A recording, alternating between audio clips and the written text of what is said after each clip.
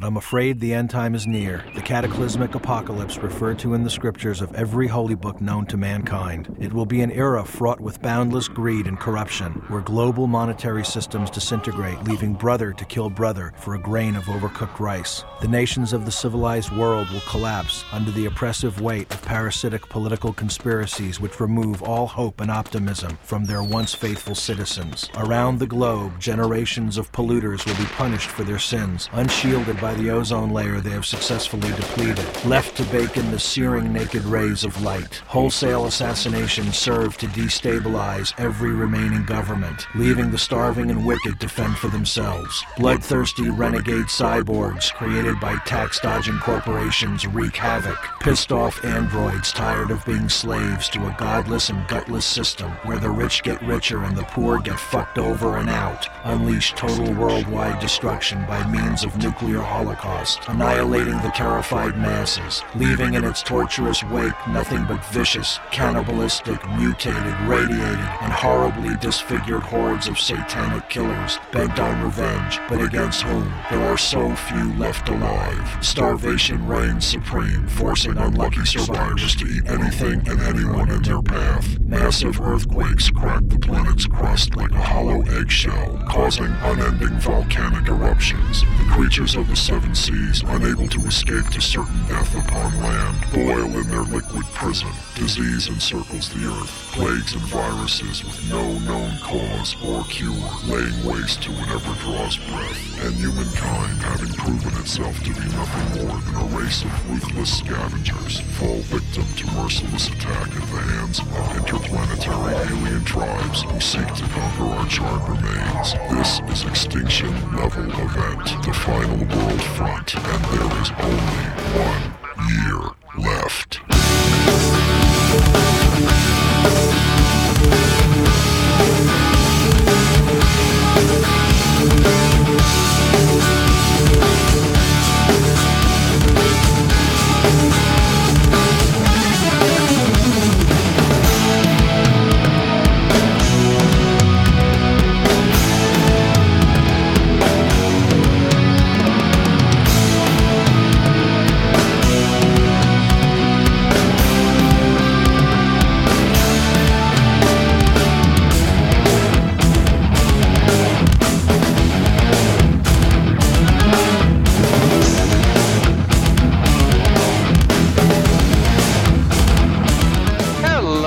Welcome back to Trennis Magnus Punches Reality, presented by Two True Freaks. I'm your host Magnus, and obviously I've been working my way through my Extinction Level Event miniseries, wherein I take an occasionally fond look back at several comic book crossovers. In fact, this show you're listening to right now is part 4 of the Extinction Level Event miniseries. You see, I think it'd be fair to say that my entire podcast is really supposed to be a celebration of comics. But I gotta tell you, people, I've never really been a big crossover event type of comic book reader. It's just not really my thing. Usually, these big sweeping crossovers are just a little bit of a turnoff for me, but I've grown to really appreciate them, especially in recent years. Even so, getting a little bit ahead of myself. Before we talk too much about today's story, you should probably think about introducing this week's guest. Now, when I first started prep for this mini-series, I sent out a bunch of messages to a bunch of podcasters inviting them to join in with me on any crossover that they wish. To my lasting shock, all of the people that I contacted wanted in. And they all wanted in on different stories. Who saw that coming? One of these podcasters is obviously today's guest. He's been known to go backpacking in the Marvel Universe, and that alone makes him an attractive candidate for this story, since he'll be possibly coming at this story from the same type of reference point that I do, which is to say, a little bit of a neophyte Marvel fan. So, whether you know this guest as the host of Views from the Long Box, the co-host of From Crisis to Crisis, a Superman podcast, or that crazy son of a you-know-what who spun you off the road while he was street racing through town the other day, I welcome back to the show for the first time in a couple of weeks, Mr. Michael Bailey. Welcome back, sir. How are you? The Fast and the Furious is my jam, so I apologize to everybody that gets hurt when I'm in my zone. But, I've got Vin Diesel in my head, Unfortunately, it's a Vin Diesel from, like, the bad movies he's done. Mm-hmm. Oh, yeah. Like where he's a Secret Service agent, like being a nanny. It's just like whatever. Well, I can totally see the connection there. A man has to give up this complicated life of being a Secret Service to go into business as a nanny. No, thanks for having me back. This you referred to it as backpacking in the Marvel Universe because every once in a while I need to kind of take a break from being a DC fan and go, poke my head around what's going on in the other side of the tracks, so to speak. So, and it's something we share in common, so I appreciate that. Yeah, well, I'm happy to have you, but that actually sort of leads into a question that I wanted to ambush you with. Why exactly do you think that is? I mean, I'm a DC guy. You're a DC guy. Why is it, do you think, that we need to take these just occasional little excursions into, into the marvelous competition? What's up with that? I've never really understood the pathology of it. Neither have I really. It's just I'm much like a magfly when it comes to comics. It's like whatever is really got my attention right then and there. Mm-hmm. And two of my favorite comic book characters are the Hulk and Captain America. And I've read hundreds of issues of both of those characters, so I've got a pretty good handle on their histories. And, at least at certain points. And because of that, they're kind of my entry point. I mean, we come from the generation where, at one point, if you didn't have the X-Men in your hand, you might as well have been wearing a dress. Yeah, so pretty much, yeah. And I think because of that, I'm a DC guy because, to paraphrase Louis Grizzard, I'm DC born, I'm DC bred. And I won't finish that because I don't want to talk about when I'm going to die. But... that was my gateway into collecting comics. So that is my home universe. But I'm not one of these people who has a Jets versus Sharks mentality about the companies. Mm-hmm. Because, it's the same way with Star Wars and Star Trek. You can like both. You probably prefer one, but you can like both. And, with the Avengers coming out and Marvel just like knocking it out of the park with these movies... Sometimes, when Avengers Age of Ultron was coming up, it got me into kind of a Marvel mood. Mm. So I went there, and now I'm kind of back into a Superman frame of mind because of the Supergirl series that will be coming out in the fall. So I don't think there is a pathology. I just think that I have the attention span of a ferret on a double espresso, to quote Dennis Miller, and that's how this manifests itself. Fair enough. Well, I didn't actually start reading really any Marvel comics until relatively late in my collecting life. And I had basically just a bunch of prejudices and presuppositions about who these characters are and, in general, what Marvel Comics is. And I'll be honest, when it comes to things like the Avengers and God knows the X-Men, in the early to mid-90s, I think a lot of my prejudices were actually maybe very well founded. But I think my mistake was applying that to the entirety of the company, where you have these comics that may be drawn just friggin' amazing, but it often felt like the story, just the plotting of it, just really wasn't there to take care of the characters and the art and all these other things. And as I say, I mean, there's a very strong argument that may have actually been the case when it comes to the X-Men in the early 90s, or with the Avengers, this incredibly friggin' dense continuity that nobody sees fit to clue you in on.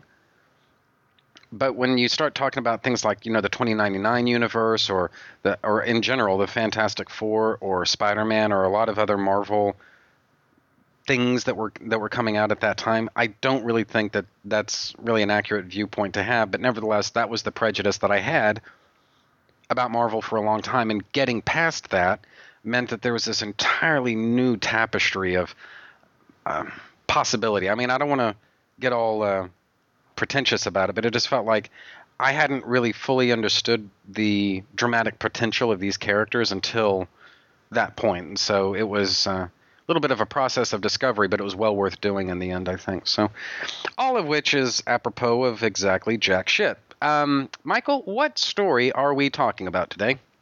Well, we were talking about the blockbuster follow-up to Civil War, Secret Invasion, which I have to hand it to DC Comics because when Identity Crisis came out in like 2003, 2004, somewhere around there, Marvel immediately out a 5-issue miniseries called Identity Disc.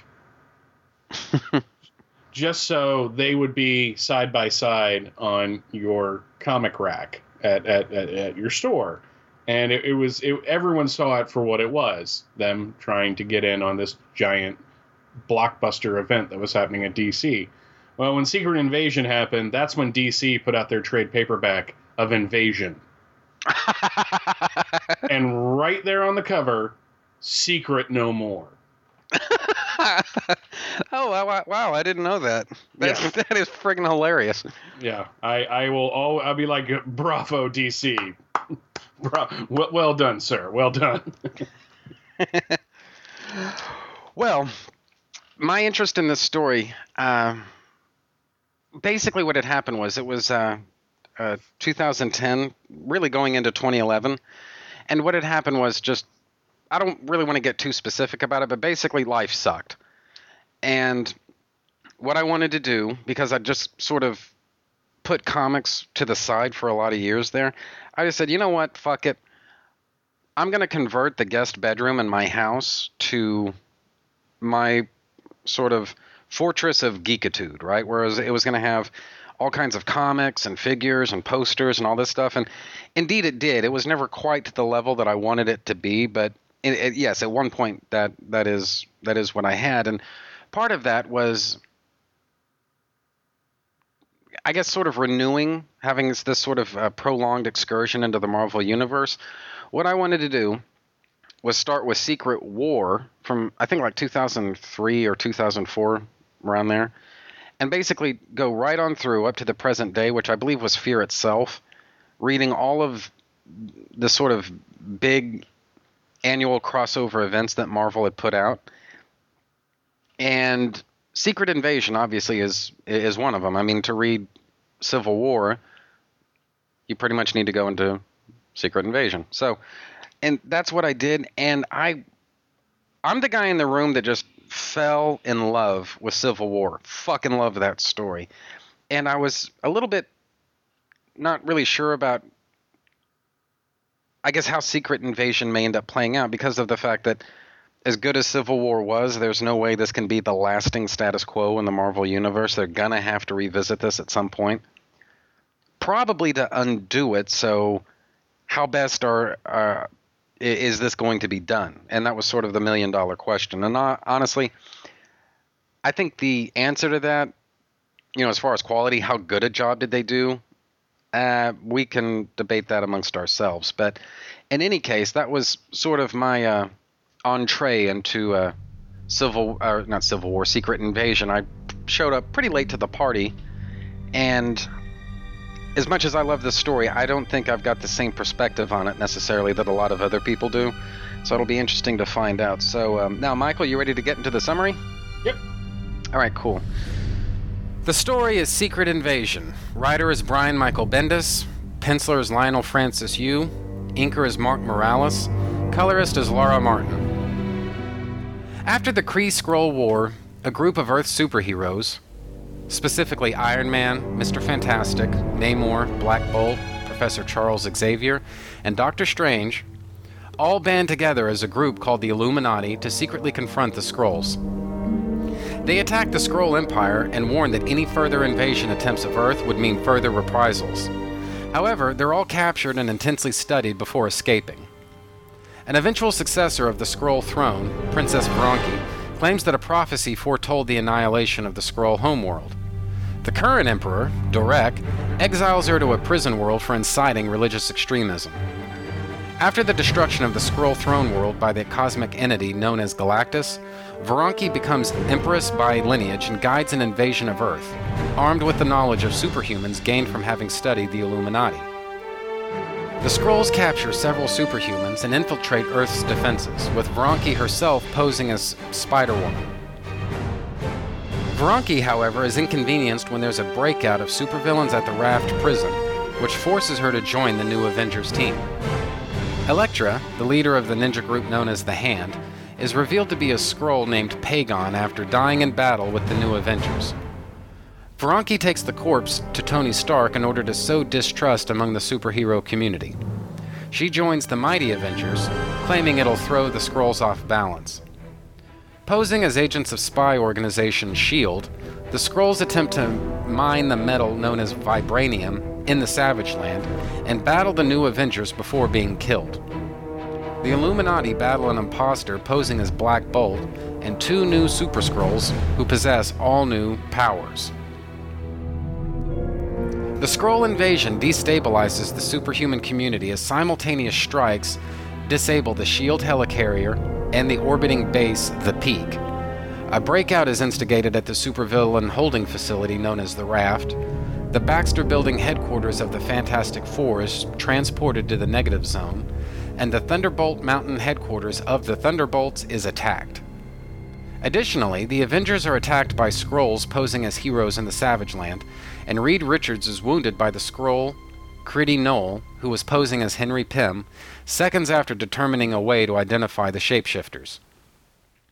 After several battles between Earth's heroes and the Skrulls in Manhattan, as well as the Savage Land, Mr. Fantastic manages to develop a device that can detect the aliens. The Hood aids the heroes, deciding that, quote, "No more Earth is bad for business," unquote. Vronki regroups with her forces in New York, and a final battle against the combined Avengers, now aided by Nick Fury and his commandos, as well as Thor, Daredevil, Kazar, and superhero teams, the Young Avengers and the Thunderbolts. In a final battle, Vronki is wounded by the Avenger Hawkeye. Critty Knoll activates a booby trap placed on the heroine Wasp, although the blast is contained by Thor at the cost of the Wasp's life. Vronki is then shot and killed by Norman Osborn using a weapon he created with intel stolen from Deadpool. The last remnants of the Skrull Armada are destroyed, with Iron Man locating the missing heroes. S.H.I.E.L.D. is then dissolved by executive order of the President of the United States, while a last Skrull, posing as the Avengers' butler Edwin Jarvis, flees with the child of Jessica Jones and Luke Cage. This Skrull is then killed by Bullseye shortly after returning the child. Norman Osborn is placed in charge of S.H.I.E.L.D.'s replacement, which is known as Hammer, and forms a secret group consisting of himself, Emma Frost, Namor, Dr. Doom, the Hood, and Loki, which commences the Dark Reign storyline. The end. So, what did I think? Well, right now I think the more imperative issue is what my guest thinks. So, Michael, the listeners have heard me blabber on here pretty much nonstop. It's your turn. What did you think? How'd you like the story? I actually enjoy this story. I'm not saying it's like the greatest of the crossovers that I've ever read.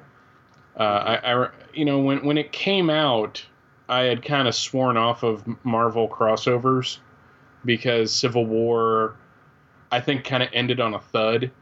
I mean, there's things to be said about Civil War that we don't have time to go in on here, but I followed that to the end. I jumped on with the first issue and then got to the last issue and went, that's how you're ending it? And in between all that, I really got into the Captain America run that was going on at the time. Oh, Ed Brubaker, right? Yeah. With the death of Steve and Bucky becoming Cap. But when it came to Secret Invasion, I actually made this pronouncement at the comic shop I went to that I'm not buying it. And then 4 or 5 months into it, I went, maybe that was a mistake. And I remember this came out like 2008. So right. It was like towards the end of 2008, I remember reading the whole series in one shot. Managed to get it at the comic shop. They had plenty of issues because, they were ordering plenty of copies. Right. And what I got into more than the main story at the time was Brian Michael Bendis was really using Avengers and Mighty Avengers to kind of explain. I mean, they were kind of formulaic. This is how Nick Fury did this, and this is how this person became a Skrull, and this is how that person became a Skrull. But I am a sucker for alien invasion stories. I mean, Invasion, I love Crisis on Infinite Earths. I love Legends. We talked about Legends. Yep. But Invasion is my favorite because, one, it was my first, and two, the idea of aliens invading the Earth and the people to defend us are the superheroes is freaking amazing to me. That's just like, why haven't we done this before? You know, like, aliens come to Earth, but, you know, like in Invasion, they took over Australia. I mean, base camped there. And it looked like they almost killed all the superheroes at one point. I mean, it was a really dramatic story. So the potential there for you know, like a really good action adventure superhero story is just, it's just self-evident. And I gotta say this, Marvel, you can hit up Marvel on any number of things over the past like 10, 15 years of decisions they've made. Mm-hmm. But by God, they make a decision and they stick with it, you know? There's no 3 months in retooling like the New 52. Yeah. And while I haven't liked every decision they've made, I've always respected their ability to stick with something. And from Secret War into New Avengers, into Civil War, into this, it all connects. I mean, we complained about it.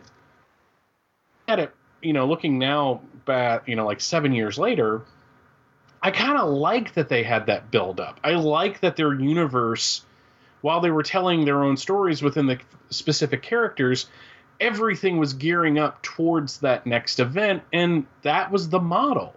So all of the stuff leading up to Secret Invasion was actually kind of cool. All the ads with the Skrull kids and the He Loves You. I mean, it was really good guerrilla viral marketing. The story itself is a typical Brian Michael Bendis affair. Lots of dialogue. Mm-hmm. Something really big happens at the beginning. Something really big happens at the end. And in the middle, it kind of meanders a little bit, but it's still something of an entertaining read. Full disclosure, I read this when it came out, and then last night I read the trade paperback all in one shot because it's a Brian Michael Bendis story, and you can do that.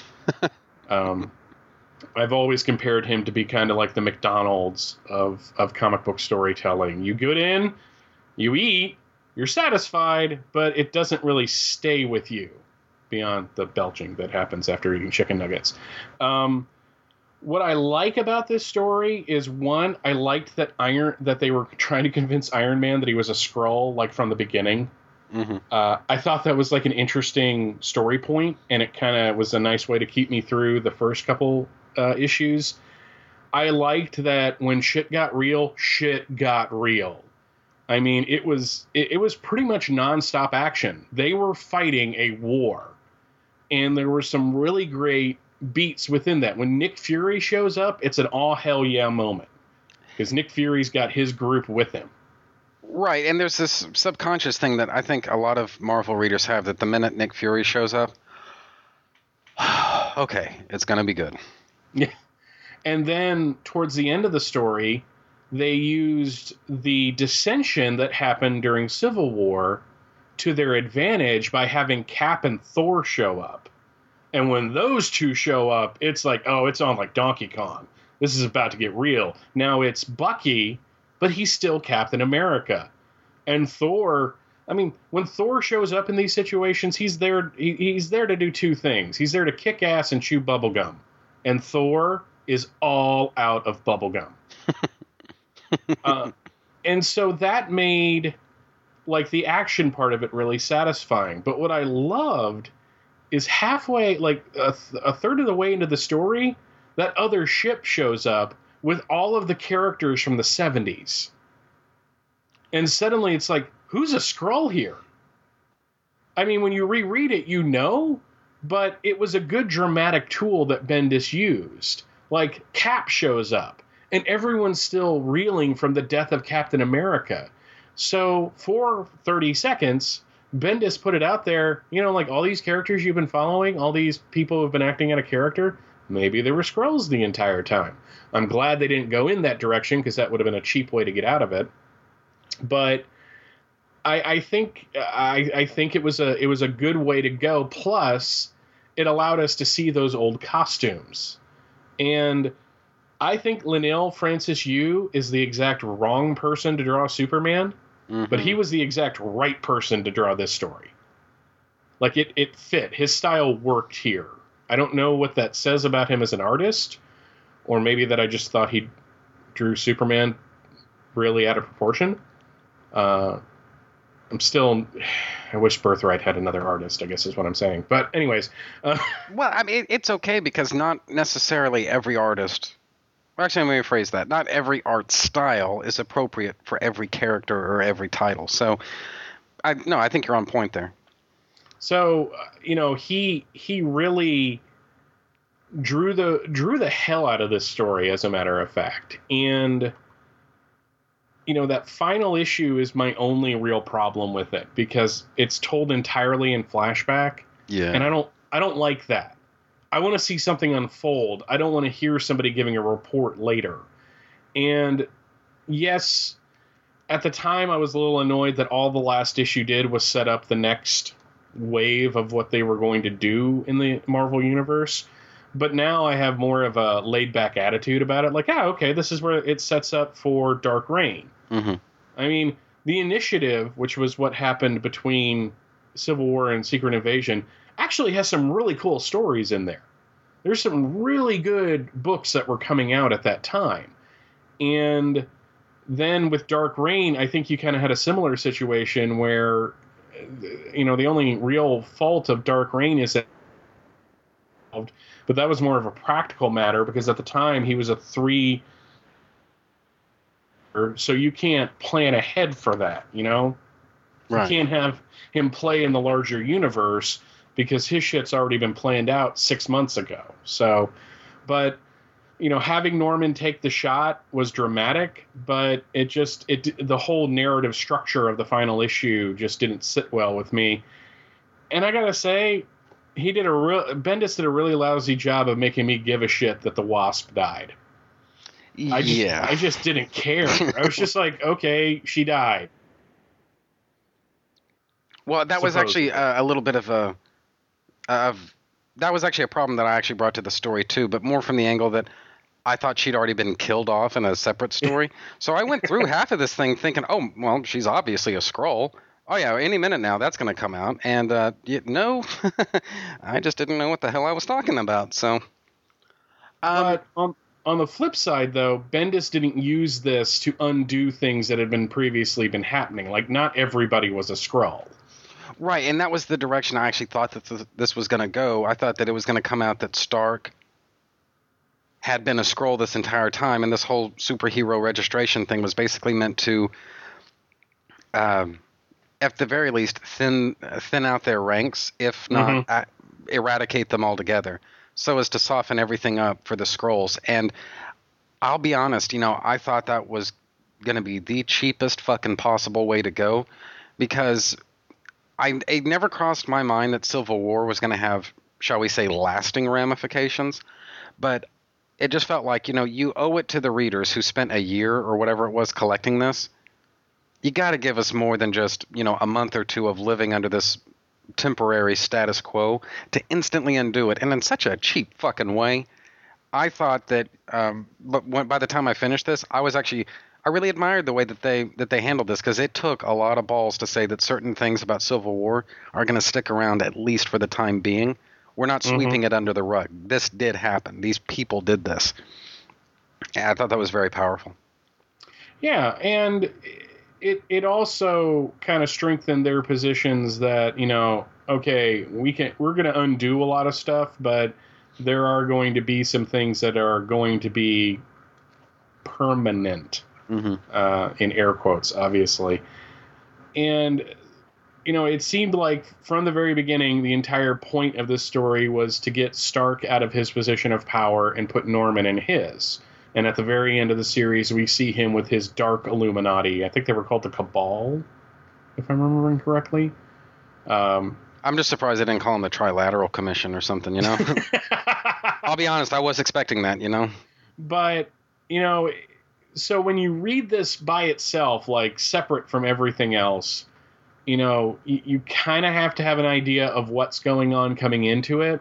But at the end, it kind of teases the next phase, and maybe you're into that a little bit. So maybe you want to check out Dark Avengers and some of the other, the Reign books that came out that led into Siege, which I actually haven't read. So I'm not really sure. I understand that that's where Norman fell, essentially.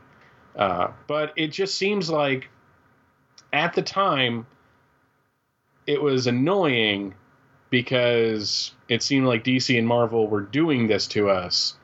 But it's actually kind of marketing genius because they created stories that connect together that would sell later as trade paperbacks and collections or digitally.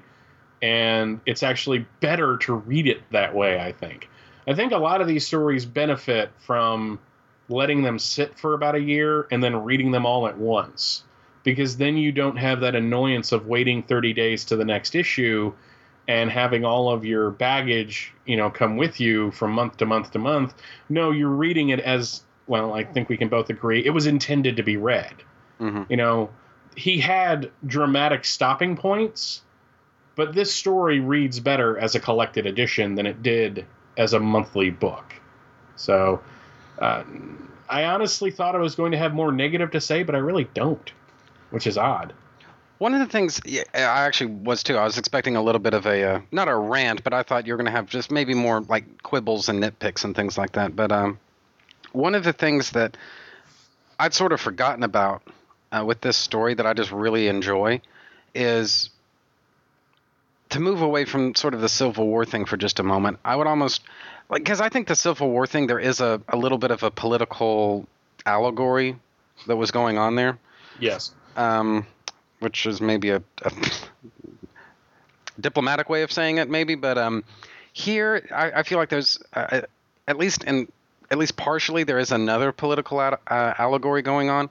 It sort of reminded me of what we think of today as sort of like the Red Scare of, just this tension and paranoia that people were carrying around with them, supposedly carrying around with them all the time. Back in the 1950s, where you have these superheroes, theoretically the most powerful people in the entire world, the best, the brightest, the smartest, the richest, whatever their shtick is. And it's actually pretty early on in my trade paperback where let me see. I'm going to see if I can actually find the precise quote, because there are. Yes, here it is. It's a Tony Stark. He's basically chilling out with Reed Richards and Hank Pym. He says, "You two are the smartest people on the planet.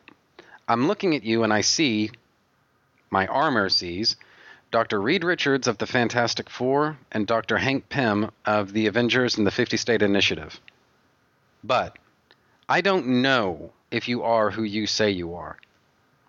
And to me, that is one of the best encapsulations of this entire story, that the smartest people in the world, even they don't have a really easy way of recognizing each other and being certain of one another's identity. How do you know you're not unwittingly collaborating with the enemy just by talking to somebody that you've known theoretically for years now? You've fought with, you've eaten with, you've bled with. How much do you trust this person now? Yeah, and I think that's why I enjoy Secret Invasion more than Civil War, because Civil War is, Patriot, good or bad. Patriot Act, good or bad. It's just so, and all of the 9/11 baggage that comes with that, and the fact that it was handled by a writer that has absolutely no subtlety whatsoever in dealing with issues like that, where this story was more of, who do you trust? And that, to me, grips me as a reader more than political allegory. Like, okay, so Hank is revealed to be a Skrull. How long has he been a Skrull? Has he been a Skrull since Civil War? So that means all the things that were happening with the Initiative were Skrull Hank, and that's pretty deep undercover. The fact that Spider-Woman was a Skrull, the entire freaking time since New Avengers. Mm-hmm. That's pretty awesome. And the fact that Jarvis was a Skrull, and if you do the math on that, that means that the Jarvis that Aunt May was dating, possibly a Skrull, which explains a lot, I think. But even, even with, like, it made for me more of an exciting read because I'm kind of kept on my toes. Right. With Civil War, it was fight, badly written political subtext, fight, more badly written political subtext, character out of character, conclusion. Whereas this was, okay, shit's going down, shit's continuing to go down, you don't know who to trust, the entire world is about to be obliterated, and okay, now we've got everything figured out and we know where to fight. And we have like this giant battle in New York City. And to me, it was just more enjoyable as a story. Because it seemed to have less baggage with it than Civil War did. Because with Civil War, you had to choose between Tony and Cap, essentially. Well, supposedly. That's what they wanted you to do. Whereas here, there was a clear-cut bad guy. You just didn't know exactly who that bad guy was from moment to moment. Pretty much. And that actually leads into one of my sort of gripes about this. Is you joked about it just a while ago. But the ramifications that this has now on continuity, it is theoretically possible that the Jarvis that Aunt May dated was in fact a Skrull. And you know what? There may even be some issue out there that clarifies, when did this Skrull get into action? When did this other one do it? Et cetera, et cetera. When did these things happen? But it now just kind of complicates continuity in such a way that, you remember this amazing moment that, Spider-Woman maybe had in a Secret Avengers, New Avengers, all these fucking Avengers titles. Maybe there was just a really cool moment that stood out to you in New Avengers that Spider-Woman did that you associate with this character now that technically she didn't do. Mm-hmm. Or here's one, like, I think what we can assume is the one in the New Avengers was a Skrull. That means the one in Civil War was probably a Skrull, too. I mean, duh. And that was really the first time I paid any sort of regard to Jessica Drew as a character. Except now it's maybe petty to feel this way, except it's now sort of invalidated by the fact that, well, that's not really her, though, and I don't know. It's... Or whatever your thing is. I mean, it was a hell of a twist whenever I was reading my way through New Avengers, and I got to the moment where, hey, that's not Elektra, that's a Skrull, and I'm like, what the fuck what's just happened here? And it was only like I want to say it was a couple weeks later I actually started reading this story, and I was like, okay, now I know. And but it's one of those things that when you start thinking about this, and not so much as just the immediate story that you're reading right now and enjoying or not enjoying or whatever it is that's going on, when you start thinking about this in the sense of universe building and what these strange, bizarre sort of potential retcons may do to continuity, I mean, I'm one of those people who think that writers should be given a certain amount of latitude when it comes to continuity. They should be presumed innocent until proven guilty. They get proven guilty, though, pretty fucking often, though. And so, I don't know. It just makes me wonder. So, well, I don't know. What are your thoughts on this? I think it does kind of muddy the waters a little bit. And I think really that they didn't want us to think about it. I remember around this time, Bendis, in an interview, it was either Bendis or Brevoort. They were like, well, everyone's, focused on when did such and such become a Skrull, and we're really not going to address that because it slows down the narrative. And it's like, once again, the audience is getting blamed for something that the creators and the powers that be have done. You know who your audience is, okay? You have cultivated an audience of people that discuss crap on the internet. To try to discount that by 2008 is folly, because that was your entire marketing campaign in the early 2000s. Get these people talking. and you release stuff to get us talking. When you put a question out there, or when you put something out there that we have a question about, it's not our fault that we have a question about it, because you're the one that put it on the table. You know? Well, It's and like- the natural question to ask in these kinds of things is, if you're dealing with a story about imposters, the first question, the moment an imposter is unmasked, the first question out of anybody's mouth is always going to be, when did they get here? Mm-hmm. That's just basic fucking storytelling, dude. Yeah, so to sit there and go, we're not going to focus on it, I understand you don't want to. I understand you've got a job to do.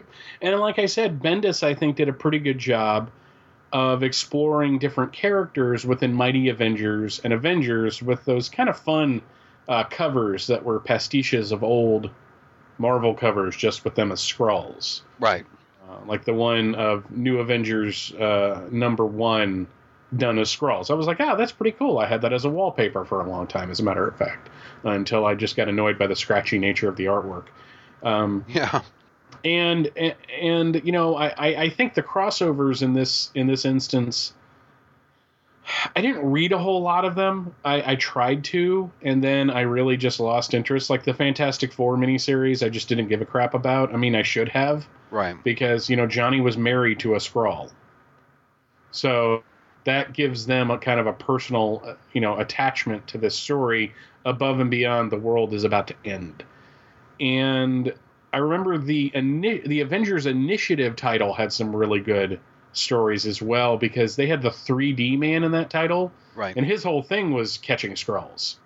So there was a lot going on there. So I think where this series succeeds is when it focuses on the characters. I mean, the action is great, and I like the high concept of it, but what kept me going was watching the different characters kind of interact, and the whole thing with Black Widow saving Tony about halfway through the story. Right. I mean, she like straight up shoots Beast and Jean Grey. Now they're Skrulls, but that's still kind of a powerful thing. And really, when you think about it, it's genius, because you can have the hero fighting hero, but they're not really fighting another hero. They're fighting the aliens. So they get to have their cake and eat it too. Yeah, that kind of Marvel shtick of hero versus hero. Yeah, that was actually going to be one of the things that I mentioned as well. That moment, and I just remember that they're on an island. Now I don't even fucking remember the In name. the Savage Land, I thought. Oh, that's the Savage Land? Oh, okay. Okay, well, there you go. I almost called it Paradise Island, so whoops.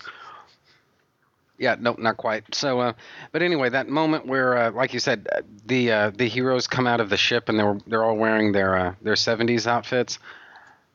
That was just a really neat moment, but it also, of course, allows for the current iteration of the heroes to fight their Bronze Age counterparts. I don't know. That was just I really enjoyed this story. It's one of those things that it works great as long as you acknowledge it doesn't actually work. And it's fun to read. Don't think about it. Yeah, that is a really good way of like looking at Marvel from this entire period. Actually, it's, don't think, move along, go to the next story, follow the beats. And I don't necessarily think that that's an evil thing. I just wonder how these. I'm going to reread this in about 10 years and see how it holds up. And see if it's still as enjoyable as when I read it like last night, which is 7 years after the fact. So, did Marvel basically set up an entire publishing empire that was relevant only around the time period it was being published and doesn't have resale value, so to speak?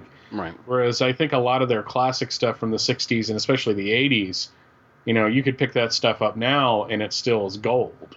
So it's going to be kind of interesting, especially since they seem to be in the process of chucking what they don't want out and kind of keeping what they do, which has kind of been their sale. Since when did Quesada and Jemas take over? Like 2001 or something? Yeah, 2000, 2001, somewhere around there. So, Yeah, it's going to be kind of interesting because the same people are still in power. I mean, Quesada is no longer the editor-in-chief, but I don't really see too much of a difference between Axel Alonso as editor-in-chief and Joe Quesada as editor-in-chief. It's not like Axel came on and undid everything. No, but that actually sort of does lead into, I guess, current goings-on with Marvel that I haven't really had a chance to keep up with, so... Like, does this universe even exist anymore, or what exactly is the deal here? I mean, because these trades are still out on the shelf, which makes me think that guys, you do kind of have a continuity here, even if you would just as soon disavow it. I mean, what the fuck? Well, I think I'm not really super up on it. I'm going to be following Secret Wars. I tried kind of reading the Jonathan Hickman Avengers stuff that kind of leads into it. Mm-hmm. And I'm kind of stalled at the beginning because the first story really isn't grabbing me. So maybe I need to skip ahead. But it just seems like it seems like they want to build their entire publishing model for the past couple of years is to restart their titles every 12, 13, 14 issues now. Some titles have gone a full 40 and have lasted the whole Marvel Now banner, essentially. And there's something to be said of that, of wanting to keep things fresh. I mean, I read a little bit of the Wade Hulk. He became an agent of S.H.I.E.L.D., and that stuff was gold. I've heard nothing but good things about Daredevil. I don't know if you're reading current Daredevil, but everybody I know who's reading current Daredevil tells me that I need to be reading current Daredevil. You need to be reading current Daredevil, sir. Okay, there you go. But, so... I don't think it really matters to them, though, what they do now, because they'll still sell this trade. I mean, DC does the same thing. I mean, DC put out a trade recently of the Superman stories from Action Comics Weekly, which is like 3 generations now of who of doesn't matter to the grand scheme of things. But they put it out there because they thought it would sell. Yeah, gift horses and mouths. I mean, it's not my business to criticize DC wanting to put more Burn Age Superman into trades. What the fuck, dude? Of all things you could possibly... The only thing I can think of, and I don't want to get too far off topic here, but the only thing I can think of is that somebody at DCE knows damn good and well that this somehow plays in some way or another to Batman v Superman. Anything other than that, I don't know. Well, that's the only reason Dark Knight over Metropolis got out. I mean, to be honest. Yeah. Let's be fair. It's not a coincidence that they announced that Batman's going to be in the Superman movie, and they release a trade paperback soon after of Superman and Batman teamed up. Now, I'm glad they did, because God knows Jeffrey and I championed that story. For a couple of years, like 2 years or something, wasn't it? Yeah, and it's not up to us that it got out there, but it was still kind of gratifying to see when it came out. Like, okay, good, it's out there, and it's digital, and all that. I really don't think that the trade people and the current comics people, I don't think they have that much to do with each other when you really think about it. Because it's the trade people's job to sell comics to a different audience than the single issues. So when they decide to put something out, like Marvel, good God, Marvel has put stuff out that I thought would never get out. All of Byrne's Alpha Flight is in trade now. The Invaders, the freaking Invaders. Wow. Is 4 volumes. Invaders Classic.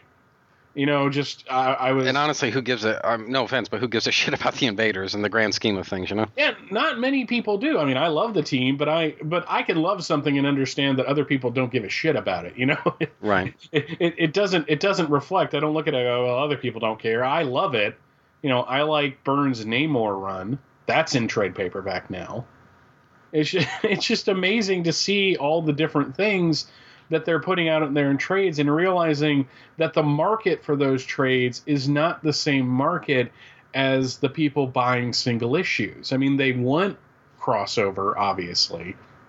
But I remember like a year or two back at Dragon Con, I went to a panel that was ostensibly about the Avengers, but there was a retailer who was talking about his experiences with the new audience coming into comics.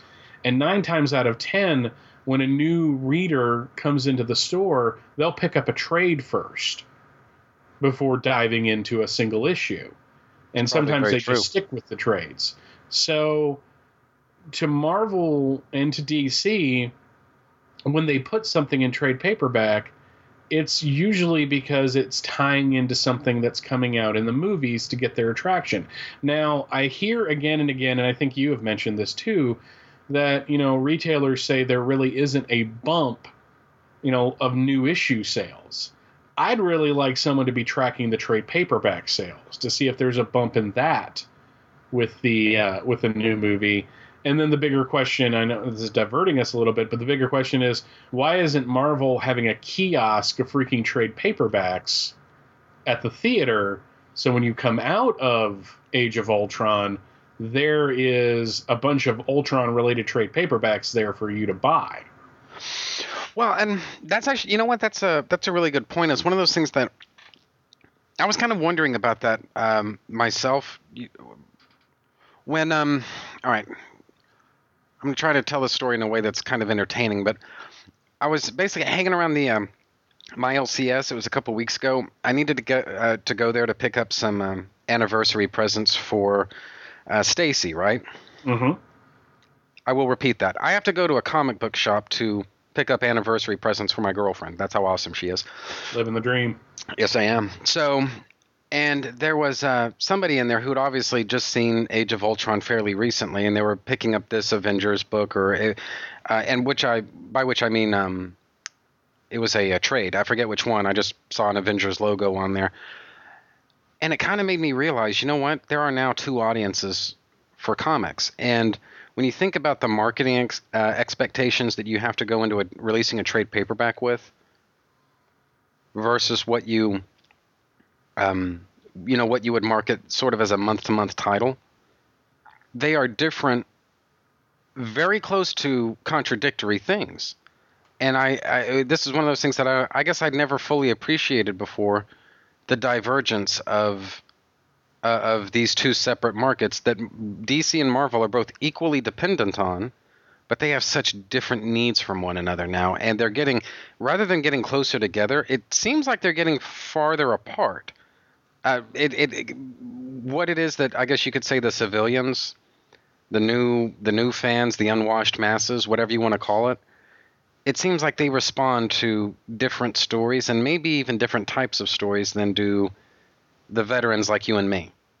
Yeah, and it's kind of interesting. I was listening to a show called Supergirl Radio, and they're gearing up for the series that's coming out. And to gear up, they've been going through the trade paperbacks of the pre-Flashpoint Supergirl series that started out of Superman Batman. And that's an interesting choice.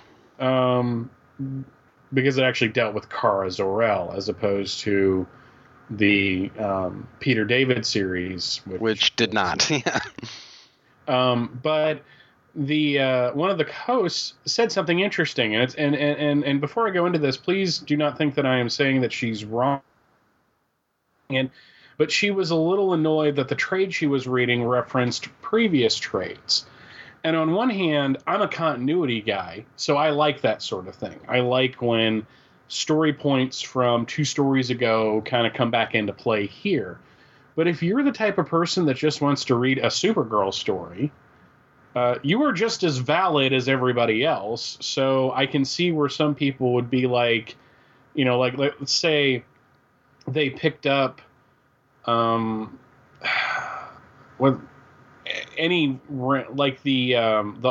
Ultron story, Ultron Unleashed, I think it was called, from the Busiek Perez run. Okay. To read that, as entertaining as that story is, you have to have an idea of a lot of things that have gone on in Avengers history to make certain things work within that story. Right. So there's going to be audience out there, the unwashed mattresses. There are the unwashed mattresses. Well, you know what? They could have that problem too. But the Muggles or whatever, or the Mundies or whatever you want to call them, they may read that and come away going, God, that story sucked. I couldn't follow anything. And that's fair, and I tend to agree with my buddy Jacob when he says, know your fucking continuity. Like, I had to do it, you have to do it too, but that's not what that audience is after. That audience just saw a Marvel movie, and now they want to read a story about it, but they don't necessarily want to get invested. Now, if they do, great. If you create another consumer, perfect. But I'm sure there are people out there that watch the Marvel movies, love these characters, and haven't cracked a comic book once in their entire lives and have no desire to. They're getting whatever they want out of it, out of the films. So what we are seeing is something that has been talked about for years, and now it's actually happening. They're becoming mainstream. And you're a music guy, so you know what happens when your favorite band becomes mainstream. Yeah. So it's just, we live in interesting times, my friend. And that's on the one hand, like, I remember reading these, obviously not this comic, not Secret Invasion, but I do remember, sitting there, I was reading, okay, I just did as you and I record this, I just released Shadowbox, an episode about Shadowbox. Mm-hmm. Good episode. Last week, thank you.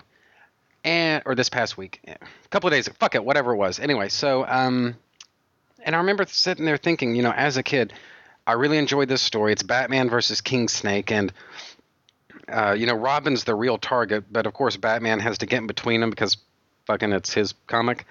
And he ends up just beating the absolute piss out of King Snake.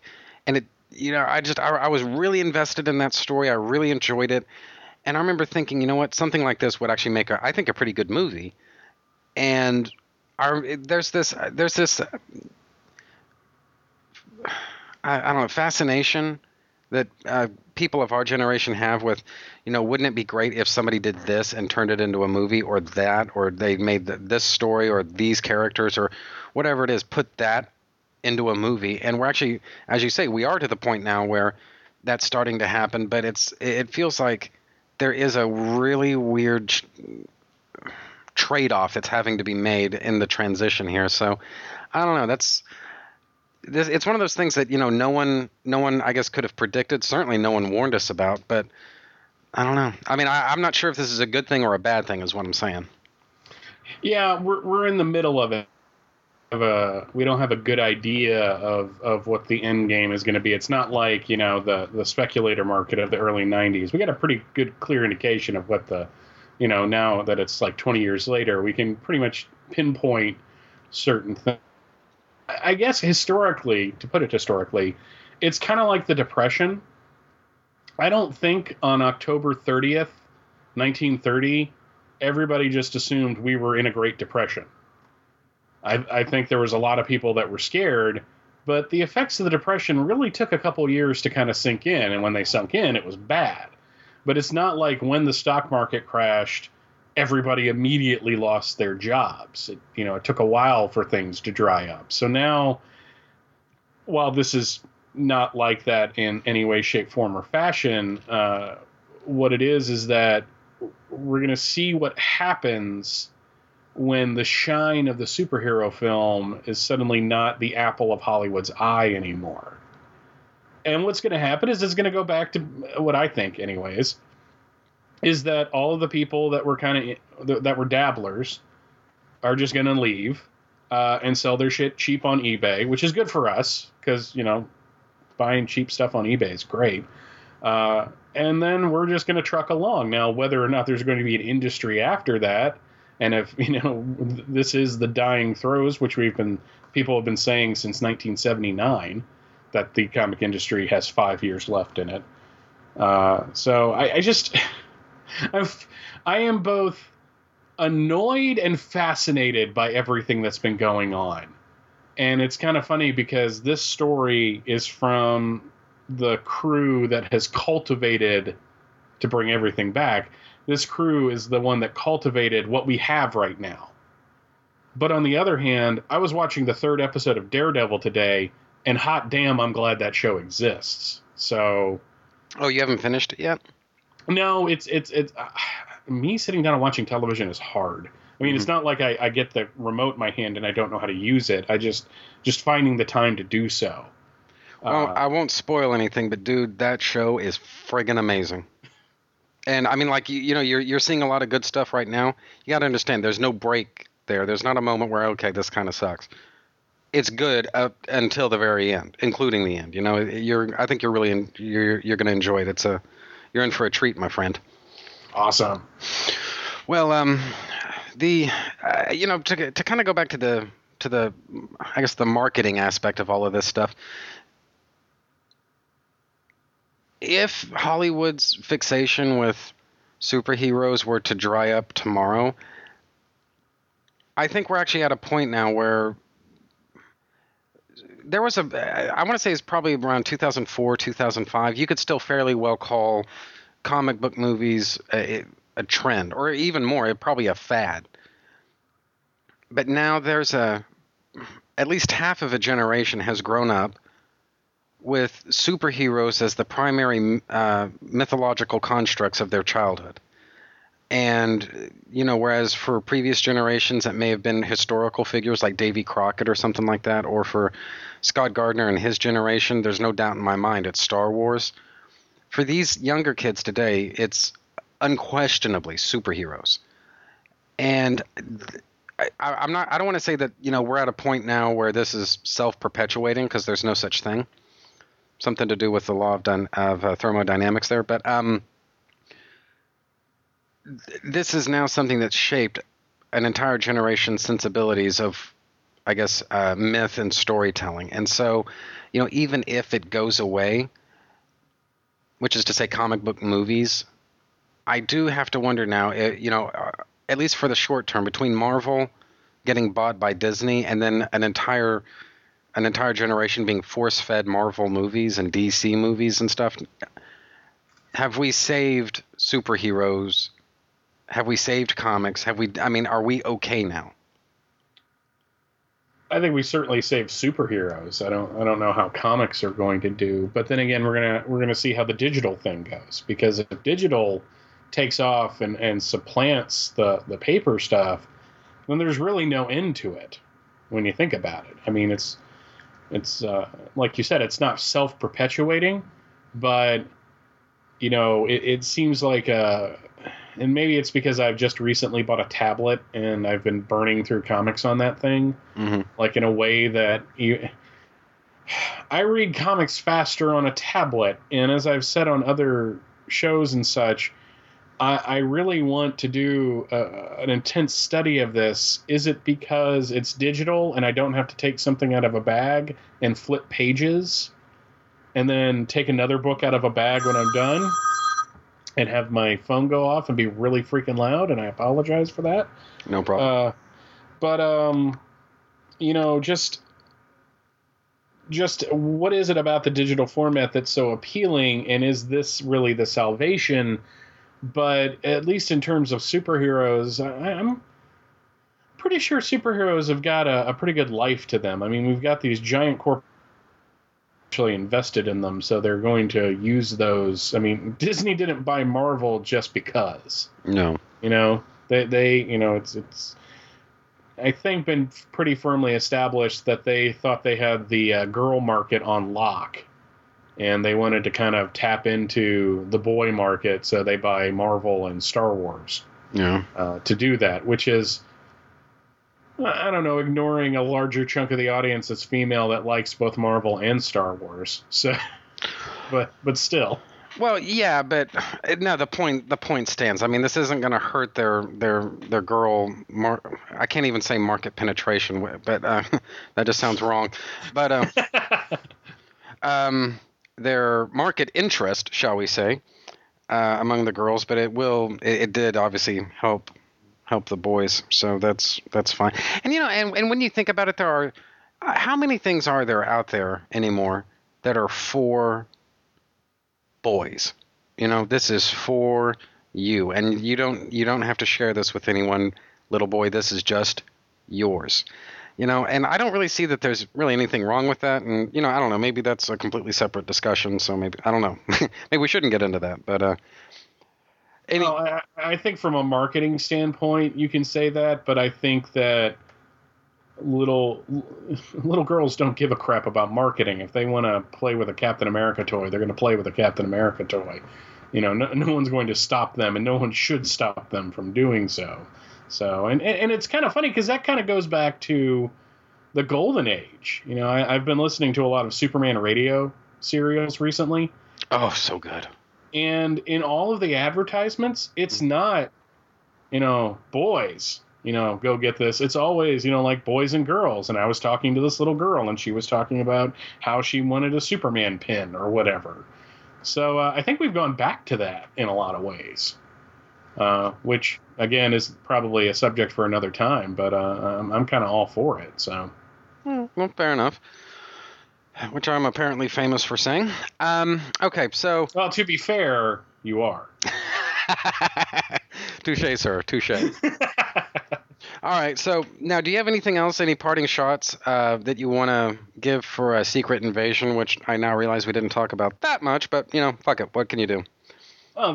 I think we exhausted the conversation pretty quick because there, and that actually leads into a good closing statement. This is an enjoyable story. It's not just one of the all-time classics. I would suggest reading, which is fairly easy to do now, especially if you have Marvel Unlimited, you can read, just all the lead-up stuff to it. Mm-hmm. And maybe go back a little further and start with New Avengers #1, because that's where it really starts. Actually, no, yeah. Disassembled is where it really starts, because there was that random scroll in Disassembled. But most of it's written by Brian Michael Bendis, so it really won't take you that long to read through this stuff. Yeah, just give it a couple of hours. You can read all 112 issues. Yeah, and but when read all together, you get this really exciting universe to play in. Longtime fans might have a problem with it, and I appreciate that, and I understand that, and I respect that. But if you're kind of new to Marvel and you don't have a lot of baggage coming into it, starting from there and going into this and maybe going a little bit beyond it is actually, a pretty entertaining ride, for anything, I'm losing my thought here and I don't know why. It's fun. It's a fun story. And if you get in the buildup of it, it's even more fun, because then it goes from being a summer blockbuster movie to being a television series that you're following. So I recommend it. I really do. Me too. All right, so now just one other thing. I don't want to use up too much more of your time here, but just one more thing, if you would. Where is it that people can find you online? Main place, well, I've got a couple main places, but fortressofbailey2.com is my Superman blog.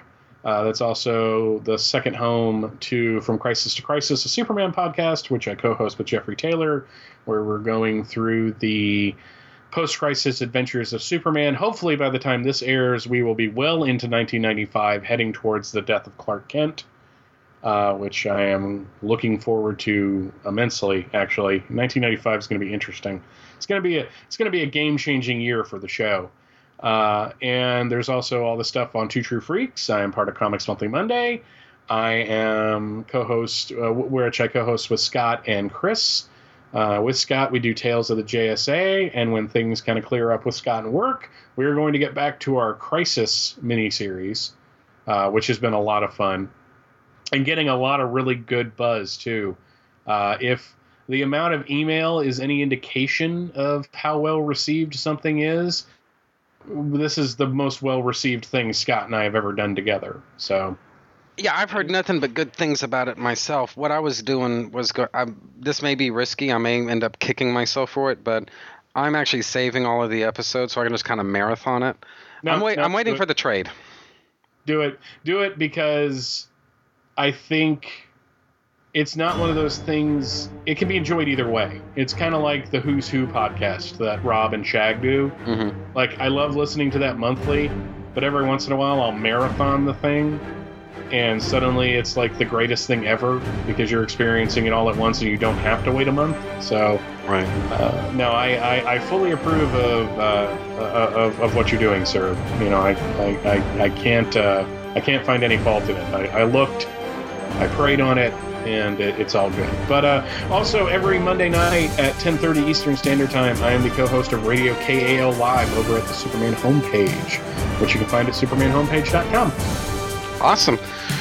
Well, Michael, you're now you've been in this this Extinction Level Event mini-series that I'm going through twice, and both times you totally friggin' killed it. So thank you for joining in with me. It's always fun to have you on the show, you know, just shooting the bull, whatever it is that we're talking about. You always make it a good time, and I really appreciate that. So as to next week, I'm going to be joined by Tom Panarese from the Pop Culture Affidavit podcast, and silly me, actually other podcasts as well, so that he and I can talk about The Final Night. So that's pretty much it for me this week. Bye, everybody. I will see you next week along with Tom Panarese. Take care. We are out. Have you guys recorded that yet? No, actually, I need to. You guys are going to kill on that. I know you are.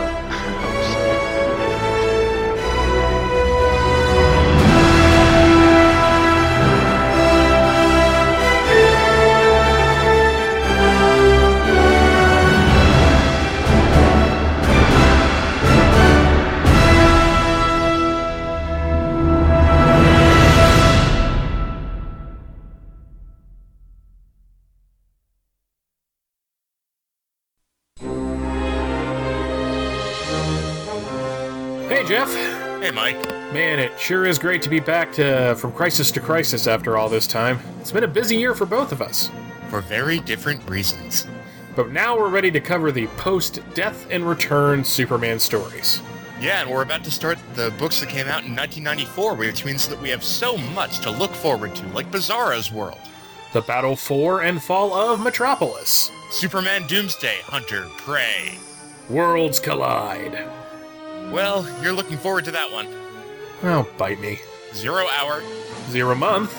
And right there at the end, we have Dead Again. And don't forget the Elseworlds annuals as well. Well, most of them anyway.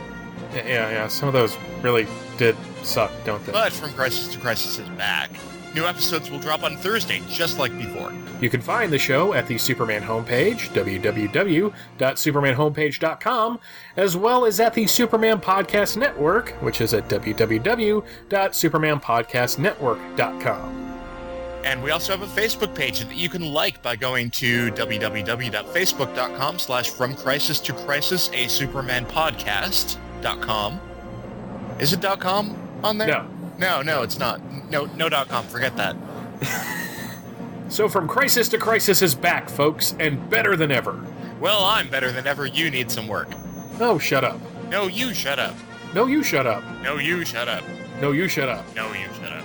No, you shut up. From Crisis to Crisis, You suck. a Superman podcast, covering the post-crisis adventures of Superman, one half-month at a time. Every Thursday at www.supermanhomepage.com and www.fortressofbaileytude.com.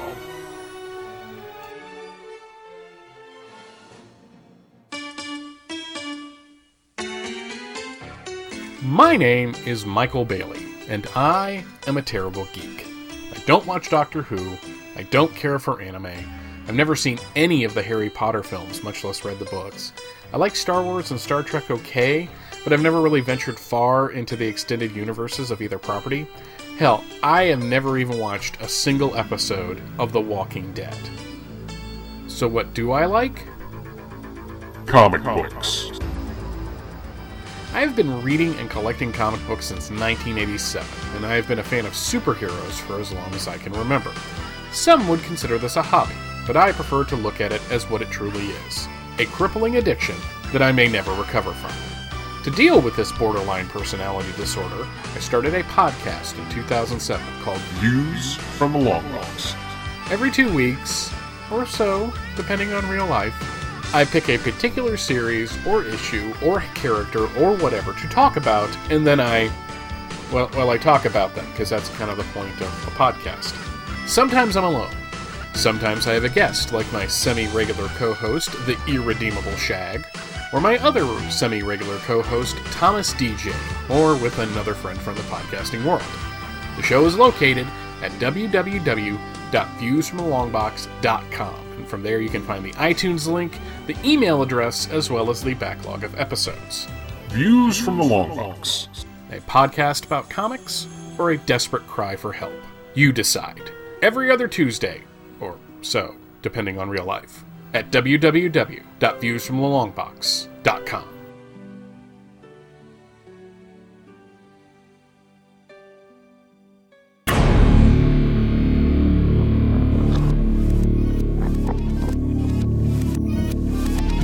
Okay, so I think that's just about the end of that.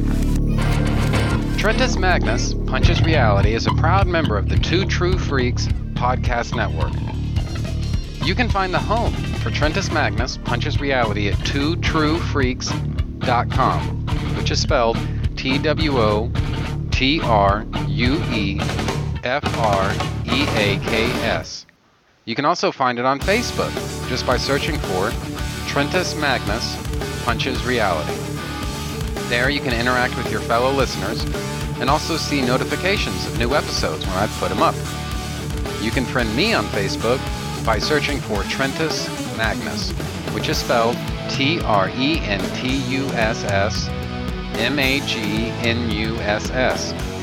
You can email me and my parole officer at trentusmagnus@gmail.com, which is spelled TRENTUSMAGNUS. Do you have a suggestion for a topic? Feel free to email me, and I might consider thinking about the possibility of potentially discussing whatever you have in mind someday. And that's a promise. Did you know? You can sponsor any episode of this or any other of your favorite Two True Freaks affiliated shows. That's right. Simply click the PayPal link, donate any amount at all, tell us which show you're choosing and what message, if any, you'd like us to read on your behalf, and you will be an official sponsor of that show's very next episode, with your message read in the show's opener. It's that easy, and there's no minimum donation. Be a show sponsor today. If you shop at Amazon.com, please consider using the link at twotruefreaks.com to shop there. If you use this link to go to Amazon and then you shop, Two True Freaks gets a cut of what you buy. It doesn't cost you anything extra, and it really helps the freaks out. You get to shop as usual and help out the Two True Freaks at the same time. Do you have a podcast of your own? If so, why not record a promo for me to play on my show? It's quick, easy, and can help you spread the word about your show. I'm always looking for more promos to play. Keep it fairly short, and yours could be next. My promos can be found at this show's homepage for those interested. Just look for the promo section. The contents of this podcast are fictitious, hypothetical, and probably completely unnecessary. Any similarity to living persons or real-life events is purely coincidental and void where prohibited by law, some assembly required, batteries not included. Trentus Magnus, Punches Reality, is a Magnus Media Enterprises Limited production in association with Demonsacor of Milan, Italy.